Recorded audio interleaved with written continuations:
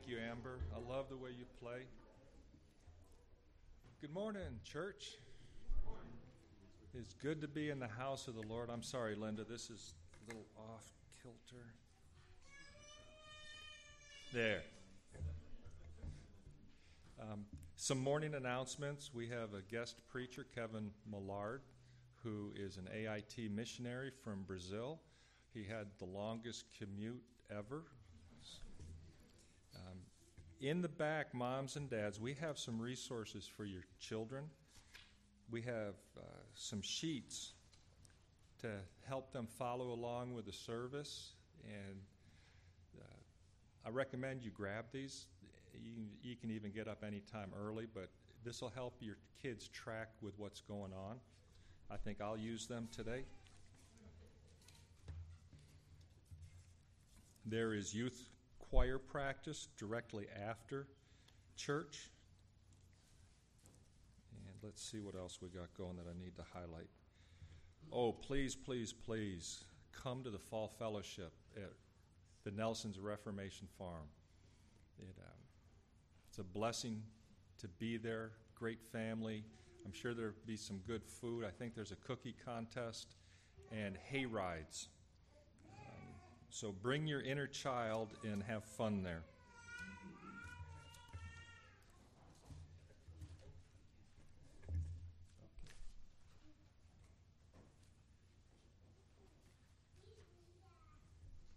The scripture reading this morning is from John chapter 4, Jesus and the women of Samaria. Now when Jesus learned that the Pharisees had heard that Jesus was making and baptizing more disciples than John, although Jesus himself did not baptize, but only his disciples, he left Judea and departed again for Galilee. And he had to pass through Samaria, so he came to a town of Samaria called Sychar, near the field that Jacob had given to his son Joseph. Jacob's well was there. So Jesus, wearied as he was from his journey, was sitting beside the well. It was about the 6th hour. A woman from Samaria came to draw water. Jesus said to her, "Give me a drink," for his disciples had gone away into the city to buy food. The Samaritan woman said to him, "How is it that you, a Jew, ask for a drink from me, a woman of Samaria? For the Jews have no dealings with Samaritans." Jesus answered her, "If you knew the gift of God and who it was that is saying to you, 'Give me a drink,' you would have asked him, and he would have given you living water." The woman said to him, "Sir, you have nothing to draw water with, and the well is deep. Where do you get that living water? Are you greater than our father Jacob? He gave us the well and drank from it himself, as did his sons and his livestock." Jesus said to her, "Everyone who drinks of this water will be thirsty again, but whosoever drinks of the water that I give him will never be thirsty again. The water that I give him will become in him a spring of water welling up to eternal life." The woman said to him, "Sir, give me this water, so that I will not be thirsty or have to come here to draw water." Jesus said to her, "Go, call your husband and come here." The woman answered him, "I have no husband." Jesus said to her, "You are right in saying you have no husband, for you have had 5 husbands, and the one you have now is not your husband. What you have said is true." The woman said to him, "Sir, I perceive that you are a prophet. Our fathers worshipped on this mountain, but you say that in Jerusalem is the place that we ought to worship." Jesus said to her, "Woman, believe me, the hour is coming when neither on this mountain nor in Jerusalem will you worship the Father. You worship what you do not know. We worship what we know, for salvation is from the Jews. But the hour is coming and is now here when the true worshipers will worship the Father in spirit and in truth, for the Father is seeking such people to worship him. God is spirit, and those who worship must worship in spirit and in truth." The woman said to him, "I know that Messiah is coming, he who is called Christ. When he comes, he will tell us all things." Jesus said unto her, "I who speak to you am he." Just then his disciples came back. They marveled that he was talking with the woman, but no one said, "What do you seek?" or "Why are you talking with her?" So the woman left her water jar and went away into town and said to the people, "Come, see a man who told me all that I ever did. Can this be the Christ?" They went out of town and were coming to him. Meanwhile, the disciples were urging him, saying, "Rabbi, eat." But he said to them, I have food to eat that you do not know about. So the disciples said to one another, has anyone brought him something to eat? Jesus said to them, my food is to do the will of him who sent me and to accomplish his work. Do you not say, there are yet 4 months, then comes the harvest? Look, I tell you, lift up your eyes and see that the fields are white for harvest. Already the one who reaps is receiving wages and gathering fruit for eternal life, so that the sower and reaper may rejoice together. For here the saying holds true, one sows and another reaps. I sent you to reap that which you did not labor. Others have labored, and you have entered into their labor. Many Samaritans from that town believed in him because of the woman's testimony. He told me all that I ever did. So when the Samaritans came to him, they asked him to stay with them. And he stayed there 2 days. And many more believed because of his word. They said to the women, it is no longer because of what you said that we believe, for we have heard for ourselves, and we know that this is indeed the Savior of the world. Join me in prayer, please. Father in heaven, I thank you that you have given us another day of life, that you've given us freedom to come here to worship you in spirit and in truth, that you have opened our eyes just like the woman at the well. You've redeemed our sorry souls and granted us life. I pray for any unconverted here that you would save them even today. Watch over our preacher today. Give him complete freedom, clarity of thought, and power of speech as he opens the word for us. Watch over our own pastor as he's on vacation. May he find rest and refreshment for his soul. We ask that you would guide us, fill us, and help us to worship you, for you truly are worthy of worship. Amen.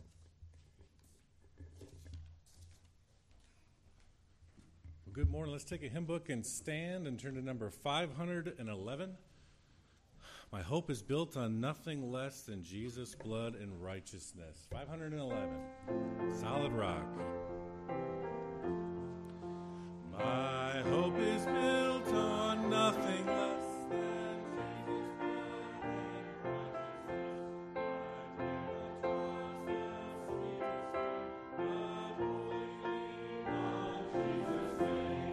righteousness. On Christ the solid rock I stand, all other ground is sinking sand, all other ground is sinking sand.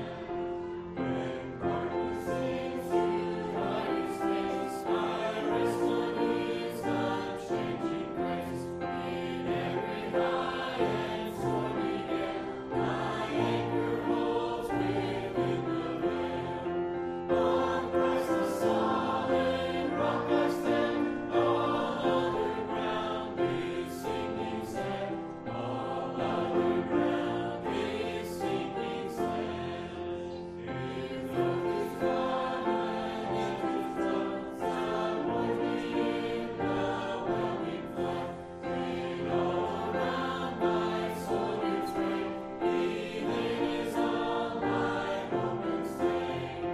On Christ the solid rock I stand, all other ground is sinking sand, all other ground is sinking sand. When he shall come with trumpet sound, oh, may I then in him be found, dressed in his righteousness alone, faultless to stand before the throne. On Christ the solid rock I stand, all other ground is sinking sand, all other ground is sinking sand. Amen. Number 432. I have decided to follow Jesus. If anyone would come after me, he must deny himself and take up his cross daily and follow me. Luke 9:23.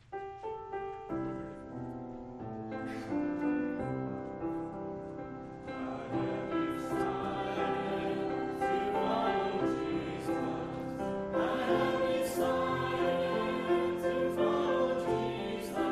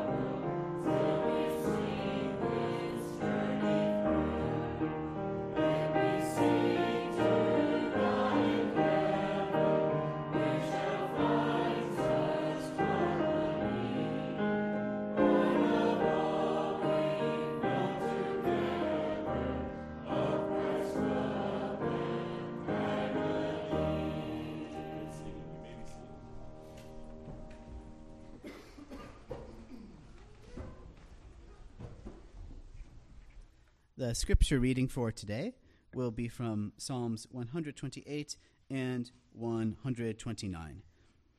Psalm 128 starts by proclaiming that blessed is everyone who fears the Lord, a good principle. Although we've probably seen prosperity preachers take that to strange extremes, like, oh, if I fear God enough, do this or that, I'll have money and prosperity. But it's a twisted concept of prosperity. There's a Jeremiah prophecy where he uses a sermon illustration of a belt that doesn't work anymore. And when the belt doesn't work anymore, the belt does not prosper because it doesn't prosper because it's not doing what it's made to do. A lot of my high school students have belts that do not prosper when their belts are down to their knees and I can see their underwear. But we are blessed and we prosper when we do what we're made to do. Look there in verse 3. Your wife will be like a fruitful vine. Your children will be like olive shoots. And when we do what we're made to do under God, we'll get married and have kids. Though there's so much Romans 1 suppression of the knowledge of God in today's world that typical person you'll find on the street or at UTC will not see marriage as a blessing and will not see kids as a blessing, and they'll avoid that and prefer a video game or a dog or playing house and all of that. And you don't need, per se, the Bible to know that that makes sense because it's obvious. We're created that way. God built it in us. But there's all of these sociology studies. Oh, if you have the mother and father in the home, and without that, there's all of these issues. But when you don't love God, when you have an enmity with God, then it disorders all of these other things. And no matter how much sociological evidence you'll have, it's not going to be a priority. And when when you are regenerate and you love God and even have a revelation that marriage is this picture of Christ loving the church, then there's this ordering and priorities and just prospering by doing what we are made to do. And we'll actually see that these blessings, we have so many blessings and olive shoots in our church, and we pray that they would love God as well. Well, Psalm 128, a song of ascents. Blessed is everyone who fears the Lord, who walks in his ways. You shall eat the fruit of the labor of your hands. You shall be blessed, and it shall be well with you. Your wife will be like a fruitful vine within your house. Your children will be like olive shoots around your table. Behold, thus shall the man be blessed who fears the Lord. The Lord bless you from Zion. May you see the prosperity of Jerusalem all the days of your life. May you see your children's children. Peace be upon Israel. Psalm 129, a song of ascents. Greatly have they afflicted me from my youth. Let Israel now say, greatly have they afflicted me from my youth, yet they have not prevailed against me. The plowers plowed upon my back, they made long their furrows. The Lord is righteous. He has cut the cords of the wicked. May all who hate Zion be put to shame and turned backward. Let them be like the grass on the housetops, which withers before it grows up, with which the reaper does not fill his hand, nor the binder of sheaves his arms. Nor do those who pass by say, the blessing of the Lord be upon you. We bless you in the name of the Lord. Heavenly Father, at this intersection between God's people loving God and singing to you, and God's people waiting to hear the word of God, and that tension of wanting to do both, we also pray for our offering. Your Son is worthy of worship from all the nations, and will be glorified by worship from all the nations when King Jesus returns. So, Heavenly Father, I pray that you would guide us and use us to learn about missions and give. Help us to be givers and prayers, and in some cases, even goers. This we ask in the name of Jesus. Amen.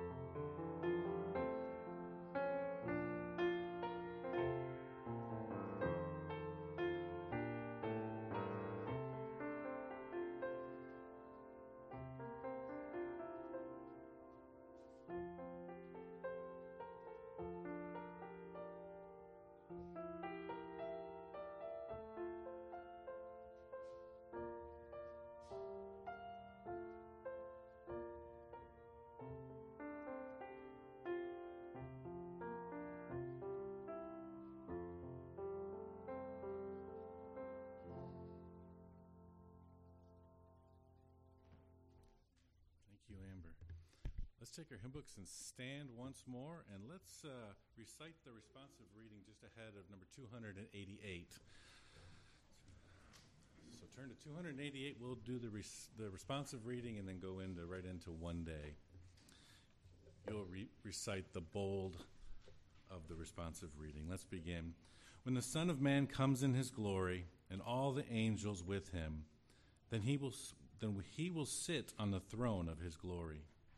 All the nations will be gathered before him, and he will separate them one from another, just as the shepherd separates the sheep from the goats. But we know that when he appears, we shall be like him, for we shall see him as he is. Everyone who has this hope in him purifies himself, just as he is pure. Now concerning that day and hour, no one knows, neither the angels in heaven nor the Son, except the Father only. So this is the way the coming of the Son of Man will be. Then 2 men will be in the field, one will be taken and the other left.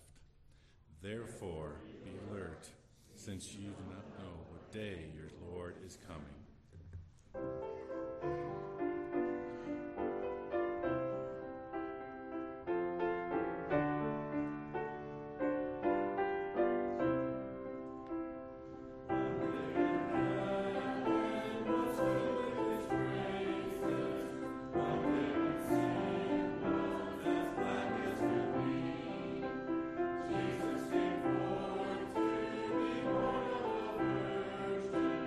From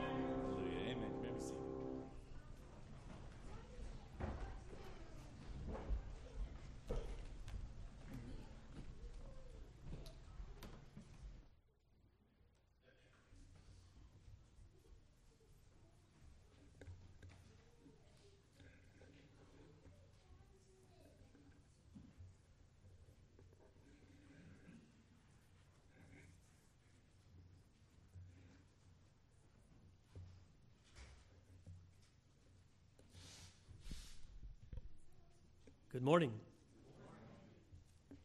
It's good to speak in English. Been in Brazil for 22 years, and the last time I preached or taught in English has been almost 3 years ago, before the pandemic, when I was here in the United States. My wife and I were in Muscle Shoals, Alabama, and we were preparing to come back or return back to Brazil. We had been here in the States for about 3 months, and that's when the word about the virus was spreading around, and they were talking about closing the airports, and we weren't sure we were going to get out. I think we were scheduled to fly on the 11th, and the airports started closing on the 12th. So we barely got in the air and on our way to Brazil before things began to close. And so it was during that time, before that time, was the last time I spoke or preached in English. So if you hear something sounds kind of strange, like a different language, it probably is. It's probably in Portuguese, which I speak regularly every week. And the only English I speak is mostly at home with my family, my wife and 2 children. And my wife is Brazilian, and we speak a mixture of English and Portuguese together, mix it all up. And then my children speak to me in English. They speak to my wife in Portuguese. And I just kind of speak whatever comes out. So we were in Albania, as I shared in the study hour. We were in Albania for 5 years as well as missionaries. And so we even add a little Albanian language in with our Portuguese and English every once in a while. Sometimes I'll write something to my wife. I'm sending her a message, and I'll include a word in English and Portuguese and Albanian in the same sentence. And only us we can only understand what we're saying. Nobody else knows what's going on. So if anything comes out that you're not sure what it was, if it doesn't sound like English, it probably wasn't. And but it's a pleasure to be with you. You weren't on my schedule about 10 days ago, and I was preparing for my trip, and I'm going to be here for 3 weeks, and I've got different places I'm going to be. And I was passing through Chattanooga because I arrived in Atlanta. I passed through Chattanooga to go to South Pittsburgh, Tennessee, where my brother lives. And so I received an email on Monday from Brother Andy, and he said, would you be willing to come and speak for us?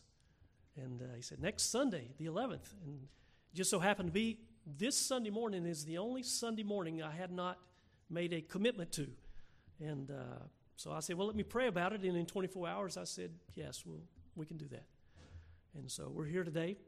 And so just to share briefly, I shared in the Sunday school hour my testimony about how God brought me to where I am today. I've been serving in missions for almost 30 years. Been out of the country most of that time. When I was born in Chattanooga, I was born in Memorial Hospital, and spent my first few years here in Chattanooga.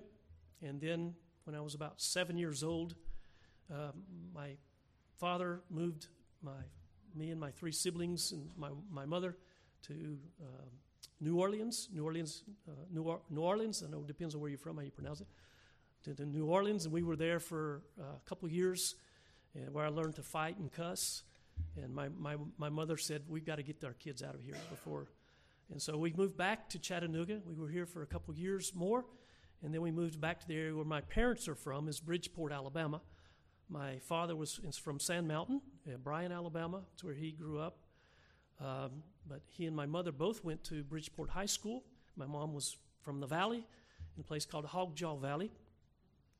Yes, it exists if you haven't heard of it before. And so we moved back to that area, and my dad built a house in Hogjaw Valley, and that's where I was raised from about 12 years old up till when I graduated from high school and then went on to college. And so, yes, I grew up hunting and fishing, and that was my favorite thing to do. But besides play sports, I played sports at Bridgeport High School, played football. I remember in junior high, when I was in the 9th grade, we played against Red Bank Junior High.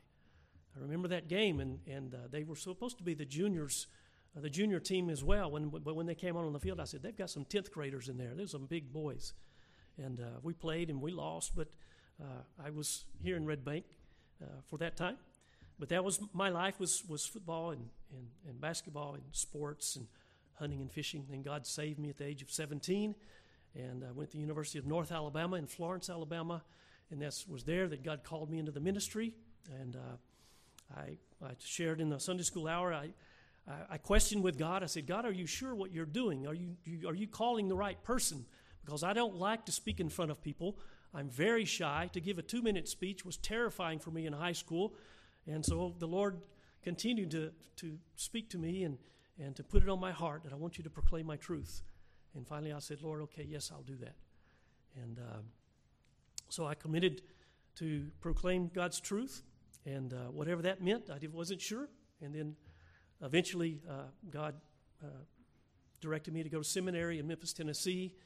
And was there that God called me into missions. I never considered being a missionary, but God spoke to my heart. That's what His will was for my life. That's what His call was for my life. I shared the scripture from Proverbs 16:9 that a man plans his way, but the Lord directs his steps. And my plans were to stay in Hogjaw Valley and hunt and fish and be a game warden and get paid for it. But God has other plans when we obey Him. And God may want you to go to Hogjaw Valley or somewhere else in the world and stay there the rest of your life, but be involved in what He wants you to do. His will for your life is the most important thing, whether it's here or whether it's down the street, whether it's on the other side of the river, or it's in South America or Africa or wherever. The best place to be for the Christian is in God's will, wherever that takes you. And if you're staying here, be involved in God's work, support God's work, do God's work. That's what He wants for us. And if we're not doing what God wants us to do, then we're out of His will. We're not being obedient to Him. He wants obedience. And I learned that early on. Man plans his way, but God directs his steps. And God will direct our steps as long as we're obedient to Him and doing what He tells us to do and being involved in His Word. And that's kind of what the message is that I have for y'all today. I don't know. God put this on my heart a few years ago. Actually, I had an outline of the text and this message that I had prepared. I mean, just a rough few paragraphs and just kind of a mixture of stuff. And the Lord put on my heart that that's what He wanted me to share this morning. So starting on about Thursday, about the day before I was to travel from Brazil here, I wrote out a more specific outline. In the last couple of days, I've tried to put together something a little greater, put a little more meat on the bones to give us what God's message may be today. And I always tried to say, Lord, whatever you want me to say, whatever needs to be heard by the people, you put that in my heart and my mind and help me to be sensitive to that and keep me from saying things that I shouldn't say. A lot of pastors and preachers, they get in trouble by getting up and they just say whatever comes to their mind. And a lot of times it's not of God. And we've got to be sensitive to His voice and the leadership of the Spirit. Father, I pray that you would guide us now during this time, that you would prepare our hearts to hear from you, and you'd use my feebleness and my backwardness and what little training you've given me, and I just pray that you would help it to be a blessing to you, Lord God. Speak to our hearts. We desire to hear from you today. Use me for your glory.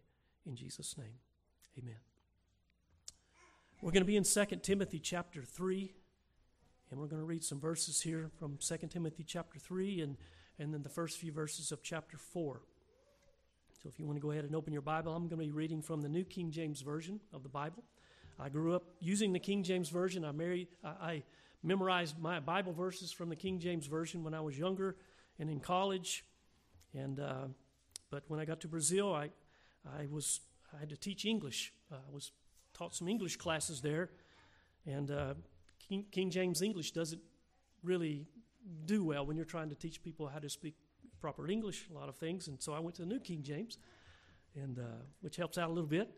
And that's the version I use. And I have my travel Bible with me. It's been to many countries, many places around the world, and that's what I'm most comfortable with. And that's what I'm going to be reading out of this morning.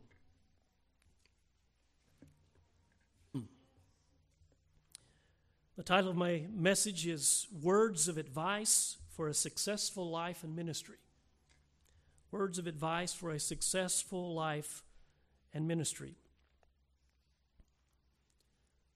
This past week, my wife was listening to a recording of Elizabeth Elliot there in Brazil, and she was speaking to a large group of women, And she was telling them about letters that her mother used to write to her while she was in college. She said every Sunday my mother would sit down at the table and she would write a letter to me and she would send it to me. And she received those letters with joy, and God used those to encourage her during that time when she was at college. And I remember as well when I was at the University of North Alabama that I was accustomed to receive letters from my mother and my grandmother, and I wrote a lot of letters myself. Now today we're not accustomed to that anymore. We don't hardly ever receive a letter or hardly ever write a letter. We might write an email or send a message through social media, and but letters were the main way of communication a few years ago, and then especially during the time of the Apostle Paul. And so the Apostle Paul, he wrote a few letters himself, and a couple of them were addressed here to his dear son in the faith, Timothy. And some of these letters were written while Paul was in prison, and which was the case of his second epistle here that he wrote to Timothy, which we have in our Bibles. And in the introduction here in my New King James Bible that Paul wrote to Timothy, in a letter to Timothy, there's an introduction, and it reads accordingly, just to give us a little more idea and background of the letter. It says, prison is the last place from which to expect a letter of encouragement. But that is where Paul's second letter to Timothy originates. He begins by assuring Timothy of his continued love and prayers, and reminds him of his spiritual heritage and responsibilities. Timothy has Paul's example to guide him, and God's word to fortify him as he faces growing opposition and growing opportunities in the last days.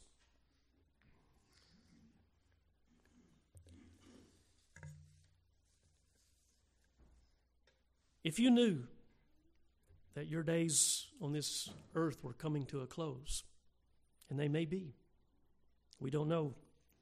The Proverbs says, boast not yourself of tomorrow, because you know not what a day will bring forth. But if you knew that your days were coming to a close and you had one last letter to write or one last email to write, maybe in our day, to your loved ones, to your son or maybe to your daughter or granddaughter, or to someone very dear to your own heart, what would you write? What would you say in your last words on this earth? What would you include in this letter? Well, the Apostle Paul, sensing that his departure from this earthly life was at hand, in which he says here in part of his letter, in verse number 6 of chapter 4, he says, the time of my departure is at hand. And Paul, sensing that his departure from this earthly life was at hand, he leaves Timothy with some closing reminders, some words of exhortation and warning, so that Timothy might fulfill the ministry that God had called him to. So we see here in 2 Timothy chapter 3, verses 10 and following, and then in chapter 4, verses 1 to 5, some final thoughts and exhortations from Paul to Timothy. Let's read the text first, and then we'll talk about the verses little by little. Beginning in verse number 10 of chapter 3 of 2 Timothy.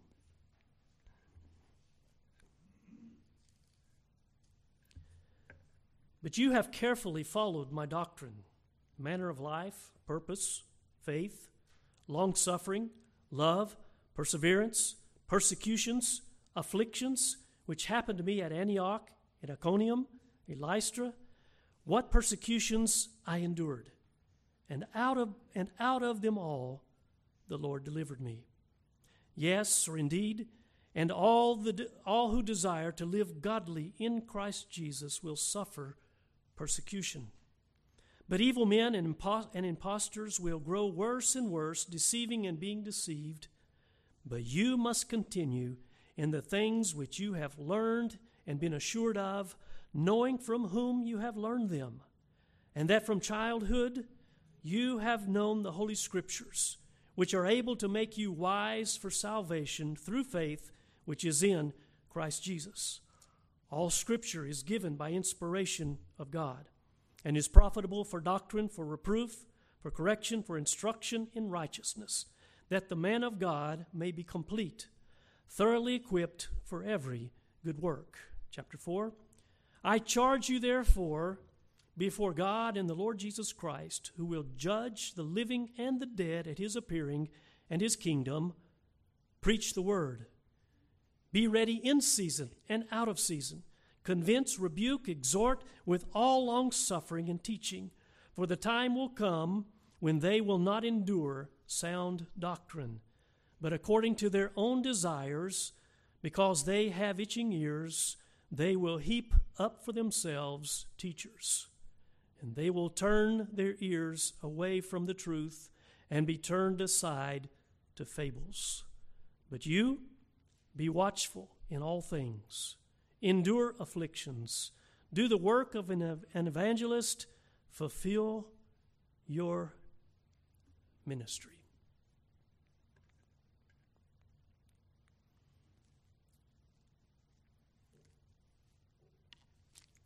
Five final thoughts or exhortations from Paul.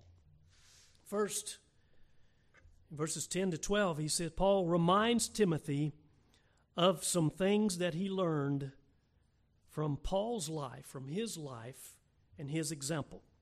Looking again at verses 10 to 12. He says, but you have carefully followed my doctrine. You have carefully followed, in the following words here, you have carefully followed my manner of life.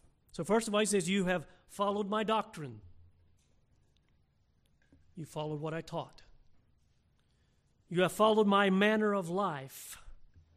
You have followed the way that I lived. You have followed my purpose, what I lived for, which was to preach the gospel. You have followed my faith, what I believed, and what I was willing to die for. You have followed my long suffering, how I patiently waited on God.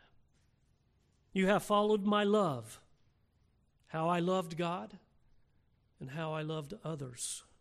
You have patiently followed my perseverance, how I never quit, how I never gave up. You have followed my persecutions, or actually probably was a part of some of his persecutions, how I was attacked for the sake of the cross, for the sake of the gospel. You have followed my afflictions. Verse 11, how I suffered for the sake of righteousness. And then in the last part of verse 11, he says, and yes, what persecutions I endured. And out of them all, the Lord delivered me. He said, yes, I suffered some things. I got some knots on my head, some stripes on my back, some pain in my shoulders. I went through a lot. But you have seen my persecutions. But you have also seen how, out of all of them, the Lord delivered me. Then in verse 12, Paul emphasizes what Timothy and others who desire to live the God-centered life, those who desire to live the Christ-immersed life, what they should expect. Verse number 12, yes, and all who desire to live godly in Christ Jesus will suffer persecution. Paul said that it's coming. If you desire to live a godly life, if you desire to live the Christ-centered life, you can expect persecution. Paul was an example of that for Timothy. Timothy saw that firsthand. He heard about Paul's trials and sufferings that he went through, the persecution that he went through. And then Paul reminds him, Timothy, it's coming to those of you who continue to follow Christ, to continue to put him first and to proclaim his truth. So buckle your seatbelt. Get ready. But also remember that God will be with you. The God who delivered me out of all of the persecutions and trials that I went through is the same God who'll deliver you as you follow him. Remember that, Timothy. Remember the things that you learned from my life. But then he tells Timothy, he said, in a sense, that the worst is yet to come. Yeah, it was bad during my days and during my travels and my persecutions, yeah. But listen, the worst is yet to come. Look at verse 13 again. But evil men and impostors will grow worse and worse, deceiving and being deceived. Evil men, those with bad intentions, those who are looking for ways to be divisive and cause division in the church of God. Impostors, false brethren, wolves in sheep's clothing. They're going to be worse and worse in the days to come. Paul warned Timothy about that those times of evil men and impostors rising up in the church and causing division, they're going to continue, and it's just going to get worse. Paul warned also the Philippians about these kinds of men in Philippians chapter 3. In his last visit, last meeting with the Philippian elders, he reminded them of the false brethren and impostors that would rise up from among themselves. Verses 17 to 19 of Philippians chapter 3. He says, "Brethren, join in following my example, and note those who so walk, as you have us for a pattern. For many walk, of whom I have told you often, and now tell you, even weeping, that they are the enemies of the cross of Christ, whose end is destruction, whose God is their belly, and whose glory is in their shame, who set their mind on earthly things." In the book of Acts, chapter 20, when Paul reminded the elders of Ephesus about the wolves in sheep's clothing would arise during their day. Acts chapter 20, verses 28 to 30. "Therefore take heed to yourselves and to all the flock among which the Holy Spirit has made you overseers, to shepherd the church of God, which he purchased with his own blood.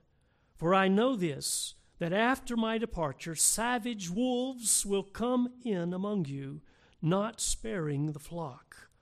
Also from among yourselves men will arise, speaking perverse things, to draw away the disciples after themselves." So Paul warned Timothy and the other elders of the other churches, the worst is still yet to come. And today we still see that, and more so, day and day. We still, in our days, and the things to come are still going to get worse. And so again, we were reminded to buckle our seatbelts again. Buckle your seatbelt, Timothy.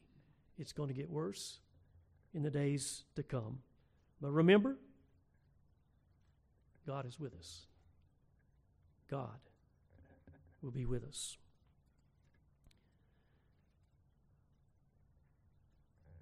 A third thing, going back to our text, that Paul shares with Timothy or exhorts Timothy is to continue in the knowledge and the instruction of the Scriptures, the Word of God. Look at verses 14 to 17 of chapter 3. But you must continue in the things which you have learned and been assured of, knowing from whom you have learned them. And from a childhood you have known the Holy Scriptures, which are able to make you wise for salvation through faith in Christ Jesus. So the false teachers are going to get worse, but you must not be distracted, Paul's saying, or lose focus on the main thing. But you must continue in the things which you learned and have been assured of. Why? Because everything you need for yourself and for others is here in the Scriptures. It's here in the Word of God. And he reminds him of that, about the Scriptures. In verse 16, all Scripture is given by inspiration, breathed out by God, and is profitable for doctrine, for reproof, for correction, for instruction in righteousness. Why? That the man of God may be complete, thoroughly furnished for every good work. Everything you need, Timothy, for now, for the days to come, for the church, for your teaching, is here in the Word of God. Everything you need to be a godly man, everything you need to be a godly woman, to be what God wants you to be, is found here in the Word of God. And Paul reminds Timothy that he needs to continue in the things that he learned. The things that Paul taught him, the things that he learned from his mother and from his grandmother that led to his salvation, and then a continuation of teaching faithfully the Word of God. And fourthly, Paul charges Timothy. Paul commands Timothy to faithfully and fervently preach the Word of God. You have the Scriptures. They're profitable for everything you need, and everyone that you will be teaching what they need to be complete, to be mature in Christ Jesus. But now you need to continually and faithfully preach the Word of God. And we see in our text in verse 1 of chapter 4. I charge you, therefore, before God and the Lord Jesus Christ, who will judge the living and the dead at His appearing and His kingdom, preach the Word. Be ready in season and out of season. Convince, rebuke, exhort with all long-suffering and teaching. In verse 1, Paul uses the strongest form of exhortation, the strongest words possible to charge Timothy to faithfully preach God's Word. He says that with God the Father and Jesus Christ the Son as His witness, as my witnesses, preach the Word, Timothy, all times and in all seasons. Preach the Word. There is no closed season for the Word of God. There's some closed seasons for hunting sometimes, or maybe for fishing. But God's Word never comes to a moment where it's closed or be discarded or to be put aside. The time will come, Paul tells Timothy, when they don't want the truth anymore. Verses 3 and 4. For the time will come when they will not endure sound doctrine, but according to their own desires, because they have itching ears to hear other things, they will heap up for themselves teachers How many pastors are often voted out of churches for preaching the Word of God? Because it stirs the people's hearts. It makes them feel uncomfortable. So instead of staying put and dealing with their sinful life or what God wants to talk to them about or lead them to do, they want to get rid of the man of God who's telling them the truth. It happened in my church, in Southwoods Baptist Church in Memphis, Tennessee. My pastor, he began to preach on holiness. And I had preached on holiness in that church as a seminary student. I preached my sermon, I remembered it, Called Unto Holiness. And there was a group of ladies that came up to the pastor afterwards. The pastor was not there when I preached. I was preaching in his place, and a group of ladies came up to the church afterwards, and they said, well, he kind of, Pastor Kevin, he kind of went kind of beyond what he should have been saying there in the pulpit. He said some things that kind of offended us or weren't really scripture or something, and so and my pastor, he listened to them, and he brought me in. He says, Kevin, you did I listened to your message on tape or whatever, and you did a pretty good job, but really in the end, you blew it. He said, you blew it. And I was like, and that was one message as a young man that I prayed over and I studied over and I meditated over, and it was just in my heart, and I knew that's what God wanted me to preach. And I preached it. And then afterwards, there was the group that complained, and the pastor, not realizing what was going on there, he told me that I blew it, and after a while, I went out from the church and went to another place. But a few years later, when the same pastor who was there, Pastor Phil, when he began to preach about holiness in the Scriptures and began to teach biblical doctrines and about election, the same group of ladies were the first ones to rise up and complain against him and want to get him thrown out of the church. And they spread around to others, and there was a number of leaders who had been in the church since it was founded, and it was a young church as well, rose up, and because Pastor Phil would not back off from preaching the Word of God, preaching biblical truth, half or more of the church left. Because they had itching ears. Because the Word made them uncomfortable. Because they did not want to live godly lives, to live in sanctification. Paul tells Timothy, preach the Word. Be faithful. Because there will be some who will not want to hear what you have to say. And they're going to look for other teachers. They're going to look for other places, other people that will kind of pat them on the back and make them feel good and not make them feel uncomfortable from the Word of God. And that's what we have in most of the pulpits today, unfortunately. But Paul tells Timothy, there's no closed seasons on the Word of God. Preach it in season and out of season, when it's comfortable and when it's uncomfortable, when they want to hear it and when they don't want to hear it. Preach the Word, Timothy. And then Paul gives Timothy a final exhortation. And we're closing. In verse number 5, Paul's final exhortation here in this portion of Scripture. Paul says to Timothy, But you be watchful in all things, endure afflictions, do the work of an evangelist, fulfill your ministry. Timothy, be watchful, be alert in all things. We never know when false teaching is going to try to creep in to our lives or in the church. It's one thing I have shared with the new young co-pastor who's with me there in our church in Brazil.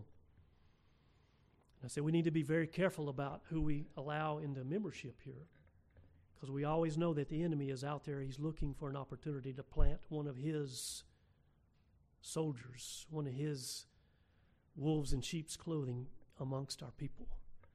And we have to be on the watch. And Paul said, Timothy, be watchful, be alert in all things. Endure afflictions. There's going to be afflictions that are going to come. There's going to be moments that you're going to have to suffer for the cause of righteousness, for the cause of the gospel. But endure afflictions. Don't give up. Don't give up. God delivered me out of all of my persecutions and afflictions, and He will deliver you. Endure afflictions. Do the work. Do the work of an evangelist. Your purpose, your focus is to proclaim a biblical gospel. Your focus, your purpose is to evangelize and speak Jesus Christ and Him crucified and risen again wherever you go. Never back off from that. Do the work of an evangelist. And then in the last part of verse 5, fulfill your ministry.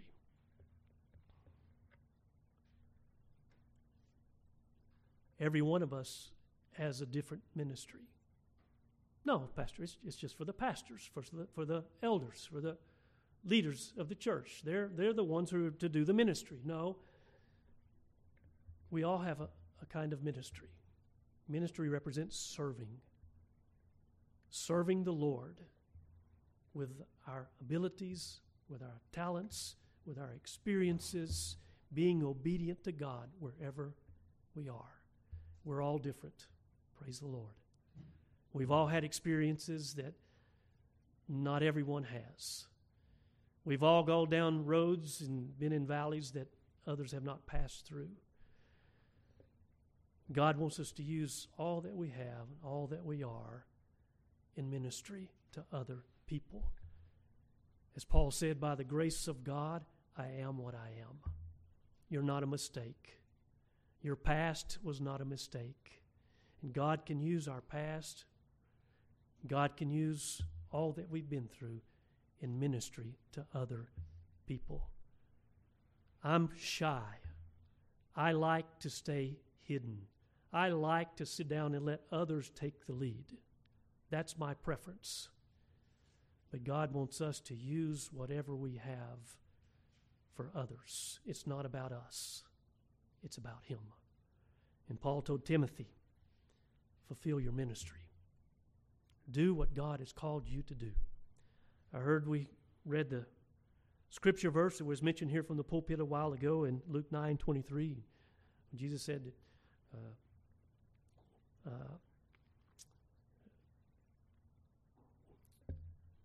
if any man will come after me, let him deny himself and take up his cross daily and follow me. He doesn't say take up my cross daily, because no one can do that. The cross of Christ was only for Him.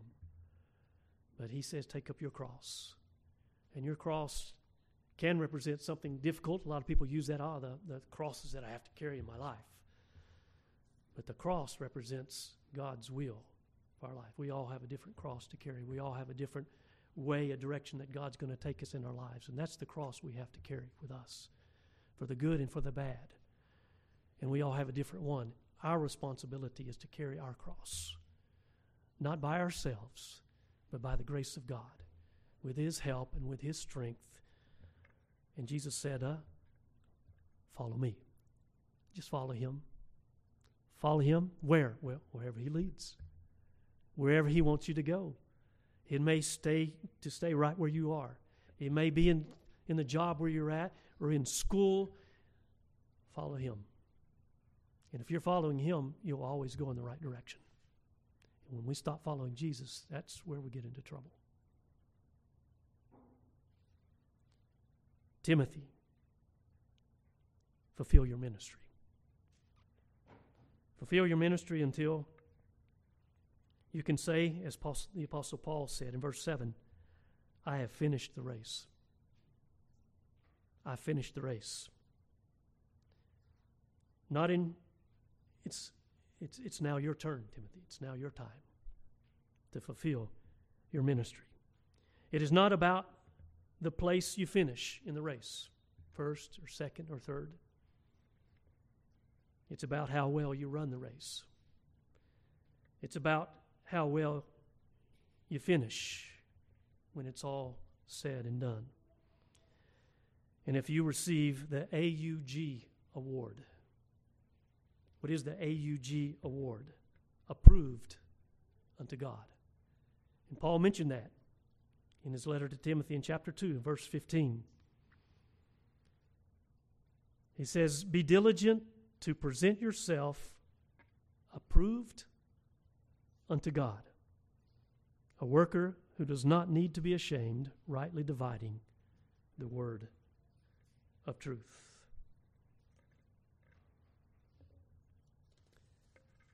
Conclusion. Just a summary of what we've talked about this morning. What are my final words of advice for a successful life and ministry? That's where we begin. First, follow the lives and examples of godly men and godly women who have faithfully followed Christ. As Paul told Timothy and the others as well, follow my example as I follow Christ. And so follow the examples of godly men and women, many who have gone on before us. Hudson Taylor, Amy Carmichael, David Brainerd, Henry Martin, John Patton, Elizabeth Elliot and her husband Jim, George Mueller, and we could go on and on. Read good biographies of godly men and women who have gone on before us to encourage us, to challenge us, to help us to be faithful to the God that they served as well. Also, it'd be good to follow godly men and women today. It's getting harder and harder to find those who are truly following Christ, truly dedicated, sold out to the Lord Jesus Christ. But when you find them, make contact, stay with them, follow their example as they follow the Lord Jesus. Secondly, thing to remember, the worst is yet to come. So don't get discouraged when things get worse. It's part of how things have been going for a long time. Don't worry. Set your mind and your heart on things above. That needs to be our focus every day. There are so many distractions in this life. Every time I come in from Brazil back to the United States, there are so many more gadgets to buy and phones to plug into and you name it. But don't let those things distract you from the main thing, which is Christ first, and setting your mind on things above. And we can set our minds on things above as we focus on the Word of God, as we let God's Word penetrate our hearts and minds on a daily basis. My discipleship leader told me in college years ago, and now I understand what he was saying. He says, cheer up, it's going to get worse. Don't worry. God's in control. If we're following Him, it's going to be okay. Third thing, and our conclusion here is continue daily in the Scriptures, which I already mentioned. Setting our mind on things above has to do with setting our mind on the Word of God and allowing the Word of God to penetrate our hearts and minds. The psalmist in Psalm 119, I think verse 97, says, "Oh, how I love thy law. It is my meditation all the day."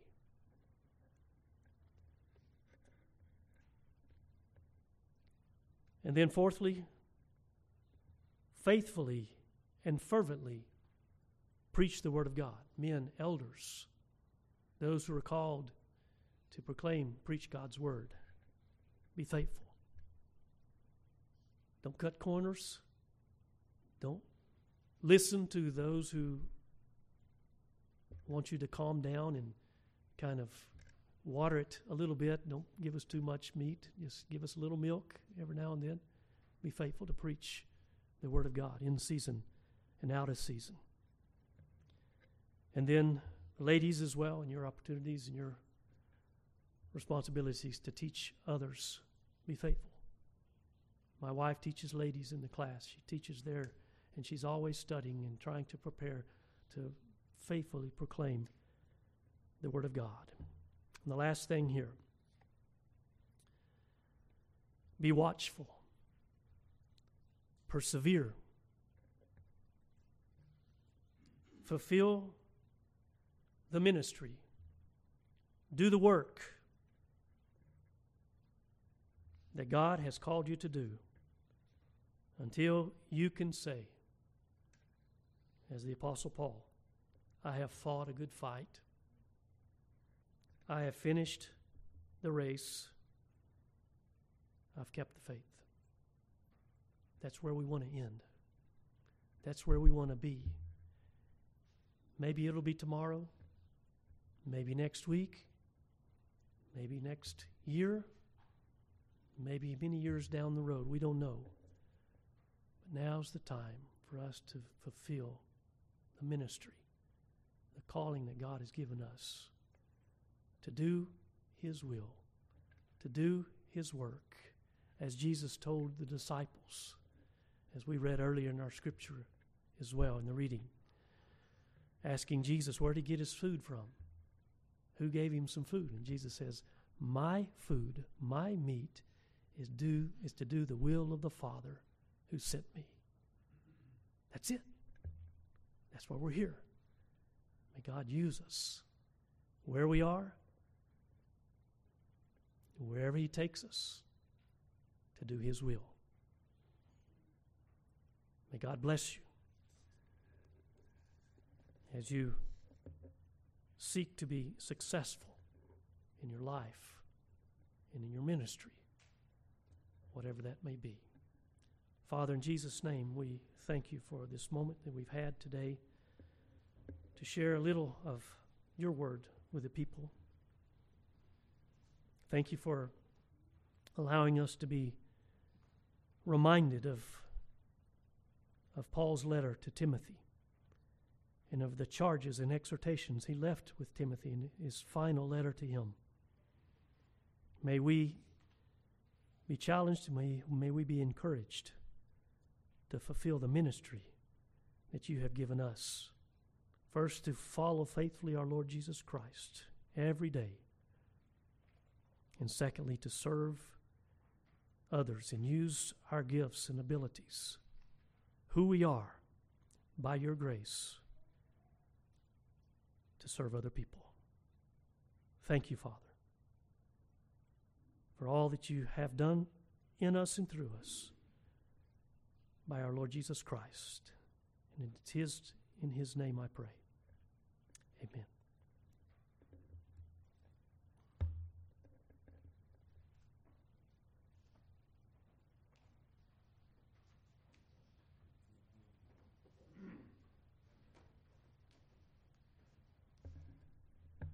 Let's all turn to 534 in our hymnals. Take my life and let it be consecrated, Lord, to thee.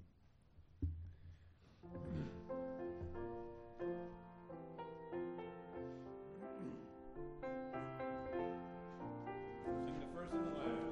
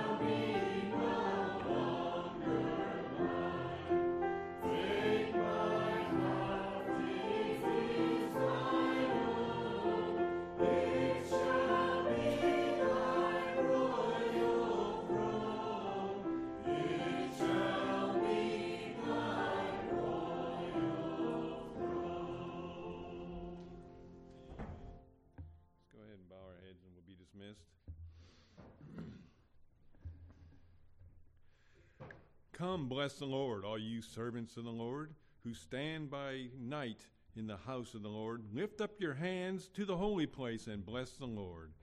May the Lord bless you from Zion, who has made heaven and earth. Amen and amen. We're dismissed.